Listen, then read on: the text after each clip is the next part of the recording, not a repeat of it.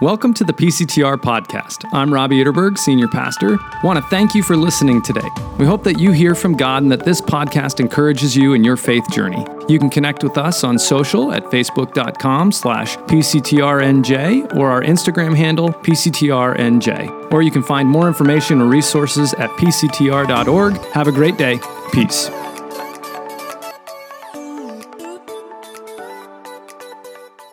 This morning, we continue a sermon series that we began some weeks ago called Asking for a Friend, Honest Questions for God. And each week in this series, we are responding to a difficult question. A question, if you're a follower of Jesus, you may have had for some time and just haven't known how to respond. A question that if you don't consider yourself a person of faith, may be the kind of question that you've had that's been the barrier and obstacle for you to consider even embracing a faith.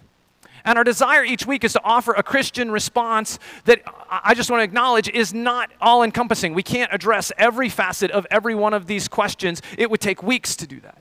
And so my hope is that we'll give a response that is thoughtful and helpful, but that will spur on additional learning, additional exploration, and even more so, additional conversation among one another and among your relationships in your life where these questions are very real. So I'd encourage you to go back if you've missed some to our podcast or our YouTube channel, PCTRNJ, and you can catch up on what you've missed. But this morning, I'm just going to jump right into the question that we're going to address today. The question is this: how can a loving God send anyone to hell? How can God be a judge who would send anyone that he created to that eternal torment? And in the Bible, that hell is described in all sorts of ways. It's described as the place of utter darkness, a place where those who are there are weeping and there is gnashing of teeth. It's a place of torment and agony of fire. And I'm not sure that all of these images are intended to give us the actual description, but to help our finite minds wrap around what is ultimately eternal. To try to grapple with the gravity and dreadfulness of eternal agony and torment. How can a loving God judge so harshly and send anyone to this? As I move into this morning, I want to affirm from Ezekiel 18 what God says about this situation. He says, I take no pleasure in the death of anyone. No pleasure in the temporal death. No pleasure in the eternal death of anyone. And for some who struggle with the faith, or Christian faith in particular, because Christians crammed hell down your throat, I'm sorry. Because it seems like some so-called Christians delight in the doctrine and reality of hell. But God takes no pleasure in the death of anyone. And neither should we.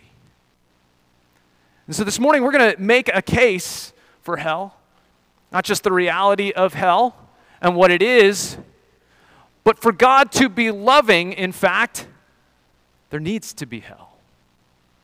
And so we're going to jump into that through the lens of Luke chapter 16.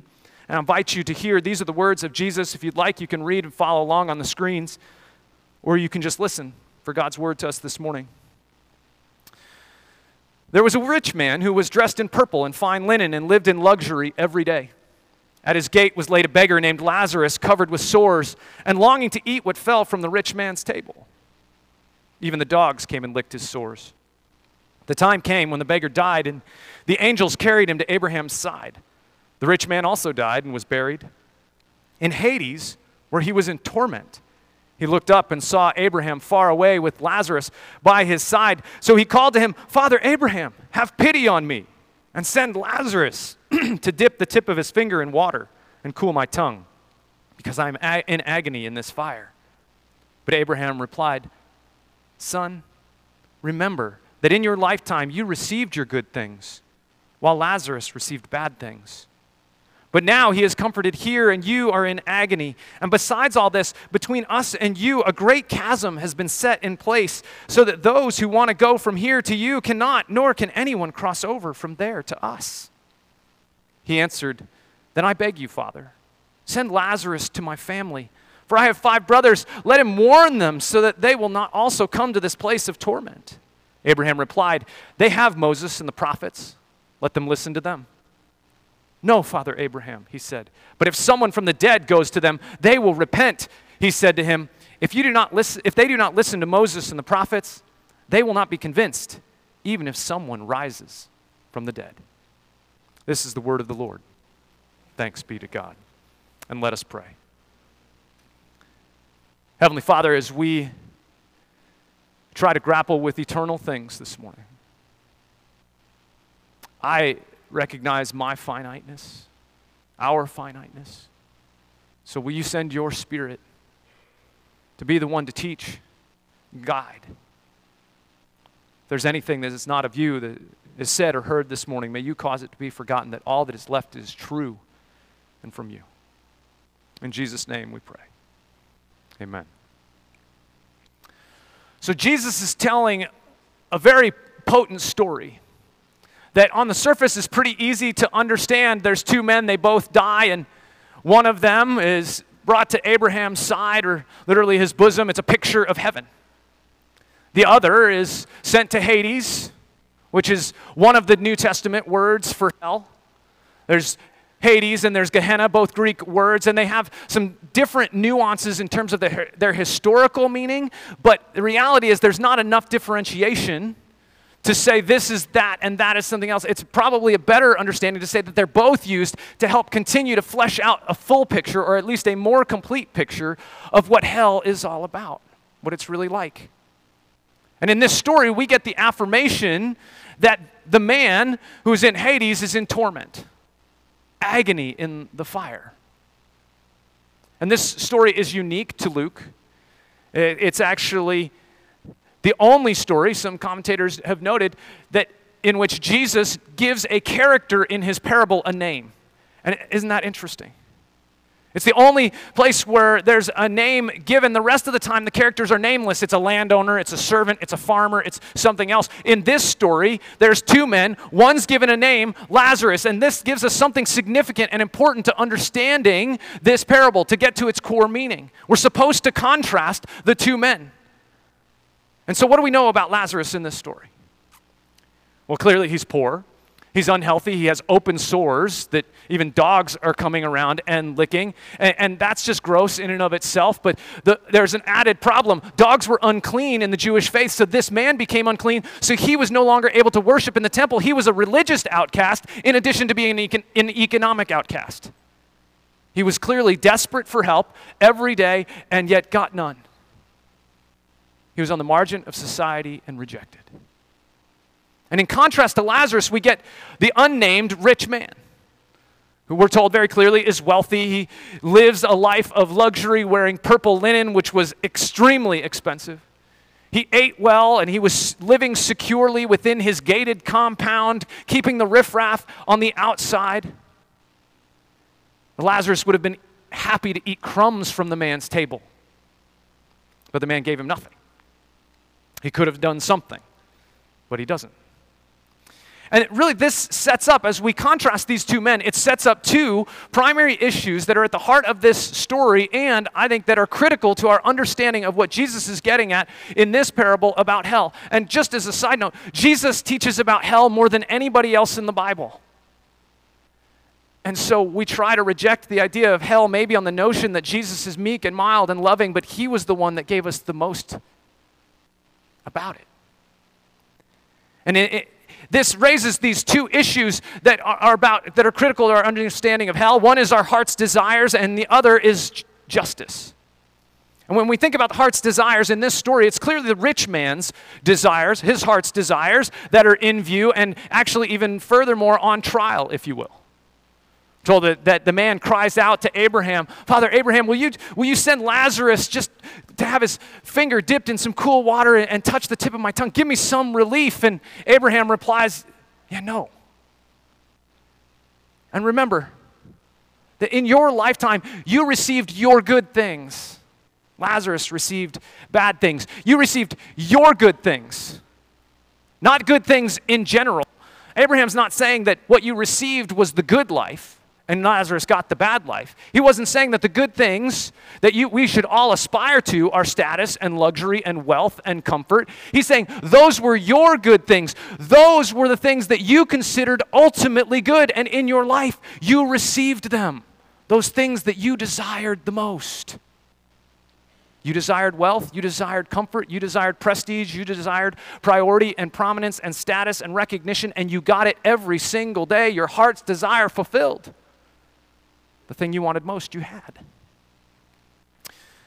St. Augustine, as he's also known, lived a few hundred years after Jesus. He came to faith at the age of 31, and he had this incredible mind, and he became a pastor. And in his writing on Christian doctrine, he describes sin as disordered love. He actually says this. He says, living a just and holy life requires one to be capable of an objective and impartial evaluation of things. To love things, that is to say, in the right order, so that you do not love what is not to be loved, or fail to love what is to be loved, or have a greater love for what should be loved less, or an equal love for things that should be loved less or more, or a less or greater love for things that should be loved equally. Now, don't get caught up in the greater than, less than, or equal than. It's not a math lesson here. What Augustine is getting at is he's saying we are created ultimately to love. We're created in the image of God, who is in fact a loving God. And so we are to love, but we're to love things and people in a certain order. There's a hierarchy, if you will, to our loves that puts our lives on a right and proper foundation, a foundation that is ultimately best for us. And so Augustine argues that, yes, we're made to love God, and actually we're made to love God above all else. That's the first and priority. To give God all of our devotion, all of our loyalty, to look to Him for meaning and fulfillment and satisfaction and joy and ultimate acceptance. Everything else is to come underneath that love of God. And so we're not supposed to love those things underneath God more than God. We're not supposed to love God less than those things that are underneath God. Enough for the less than greater than, because you understand. And so Augustine would read this parable, and he would comment on this parable something like this. He'd say, this rich man's loves are out of order. The things that he desires in his heart are disordered. They're not the way they're supposed to be.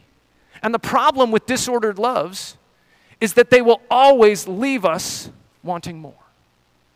Always. In his autobiographical work, Confessions, Augustine reflects actually on the things in his life, things that are really good and wonderful, things that we would appreciate and he appreciated. Family, friends, acts of service and kindness, all these things that are rightly considered good. He says this, he says, in all such things let my soul praise you, O God, my Creator, Creator of all things. But let it not cleave too close in love to them through the senses of the body. For they go their way and are no more, and they rend the soul with desires that cannot destroy it. For it longs to be with the things it loves, and to repose in them or to rest in them. But in them is no place of repose, because they do not abide. See, Augustine is saying that even those things in our lives that are worthy of thanksgiving, that are good, that are worthy of love, the achievements for the good of even the greater good, the wonderful relationships that we would share in their lives. The thing is, these things will not abide. They will not last. They are fleeting. And the soul longs to cling to the things that it loves. It longs to have those things fill us up, to overwhelm us, to sustain us, and deeply satisfy us. And Augustine was saying, don't let me love those good things more than I should, because they won't last. And we know that when we look at our own lives, don't we? If we take an honest assessment of our loves, I mean, if our greatest desire of our heart, if our deepest desire is to acquire money and things, we know it won't last. We know that it won't satisfy. We can get some, and we can always want more. And the more we get, there's always more to be had. And we know we can't take it with us when we go. If our deepest heart's desire is beauty, man, that's fleeting. We all get old. Status, fickle, it comes and goes. Affirmation, respect, loyalty, affections even of the people in our lives. They can be given, but they can be taken away. And ultimately, those people will leave us, or we will leave them. If our deepest desire is success, it cannot be sustained because failure comes right behind it. If our deepest desire is family, it cannot sustain. As wonderful a gift as family is, Man, if it's the most important thing to us, if it's the deepest desire of our heart and our loves, man, we will be crushed when our family is taken from us or we are taken from them. And so, we can go on and on and on, and anything that is the deepest desire of our hearts is going to ultimately leave us. It is not going to abide. And so it is a disordered love to put that place in the deepest part of our heart. And this man's deepest desire was for wealth and status and luxury. And man, now it's left him. And this all relates to the idea, the reality of hell. It gives us this picture because in this man's life, he had the deepest desire of his heart. And his life after death was in complete continuity with his life before he had died. In his life on earth ended, his soul continued on, but his loves remained disordered. In life, he had been separated from God because he had put these things above his love for God. In death, he was continuing to be separated from God. And we see that in this great chasm.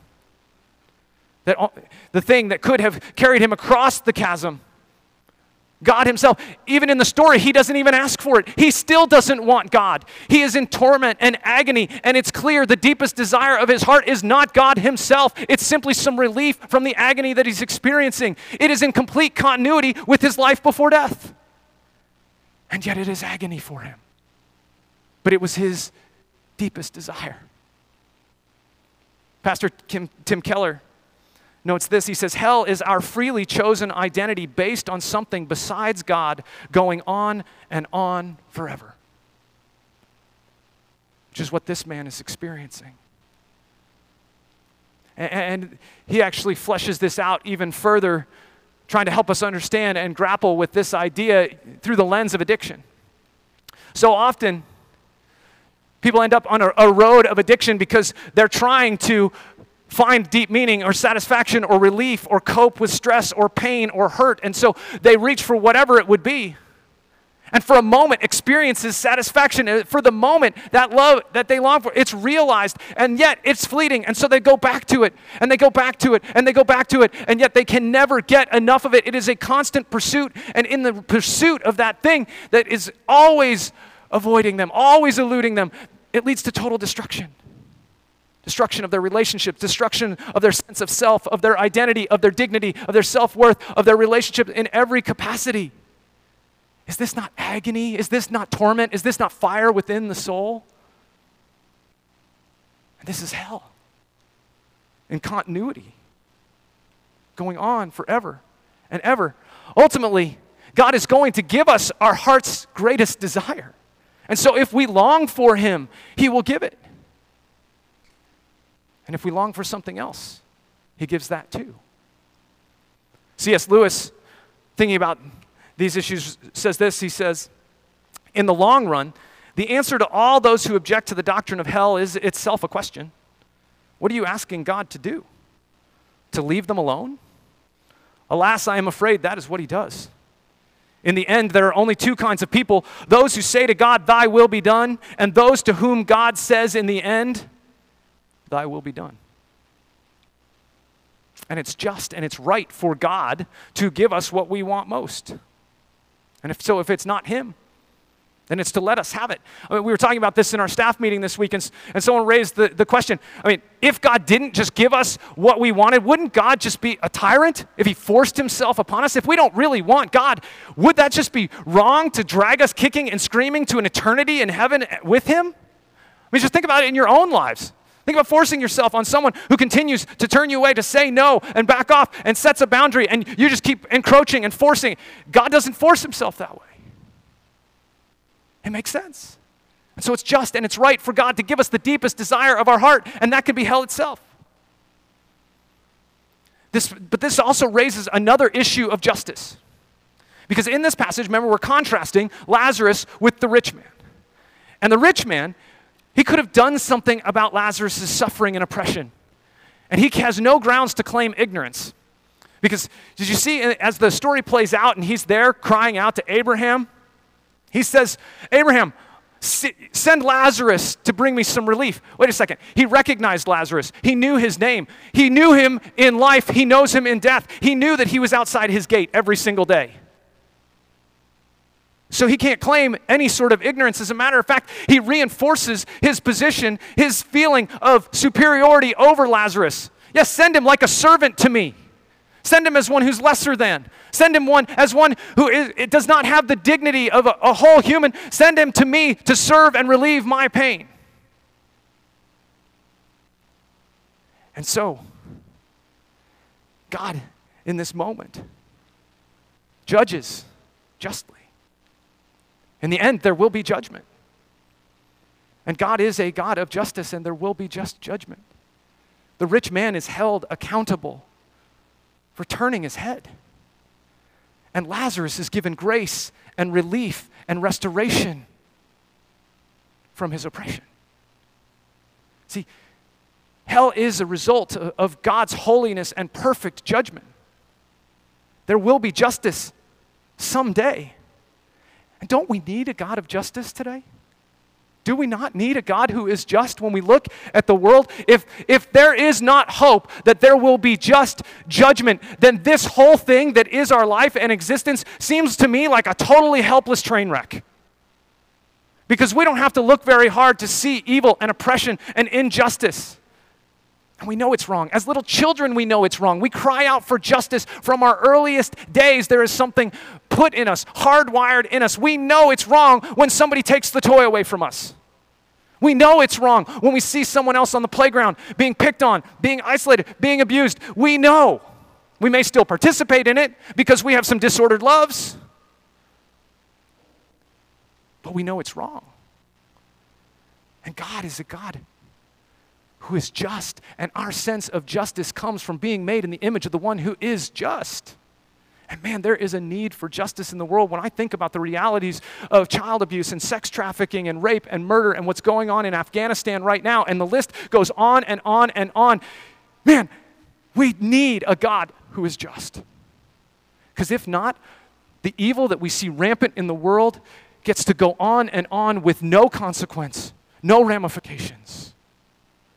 But if there is a God who is just, then there is hope. It may not happen in our lifetime, but there will be justice served.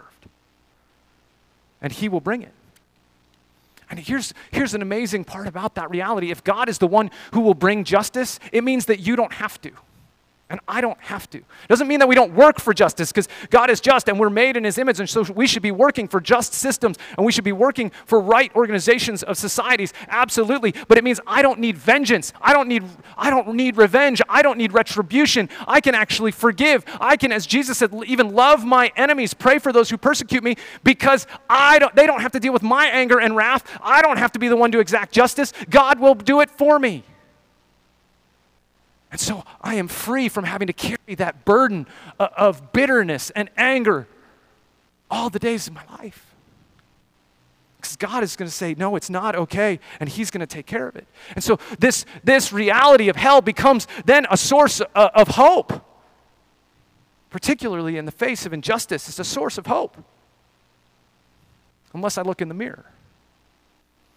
Then it becomes problematic. Because I look in the mirror and I see my own sin. I see my own complicity.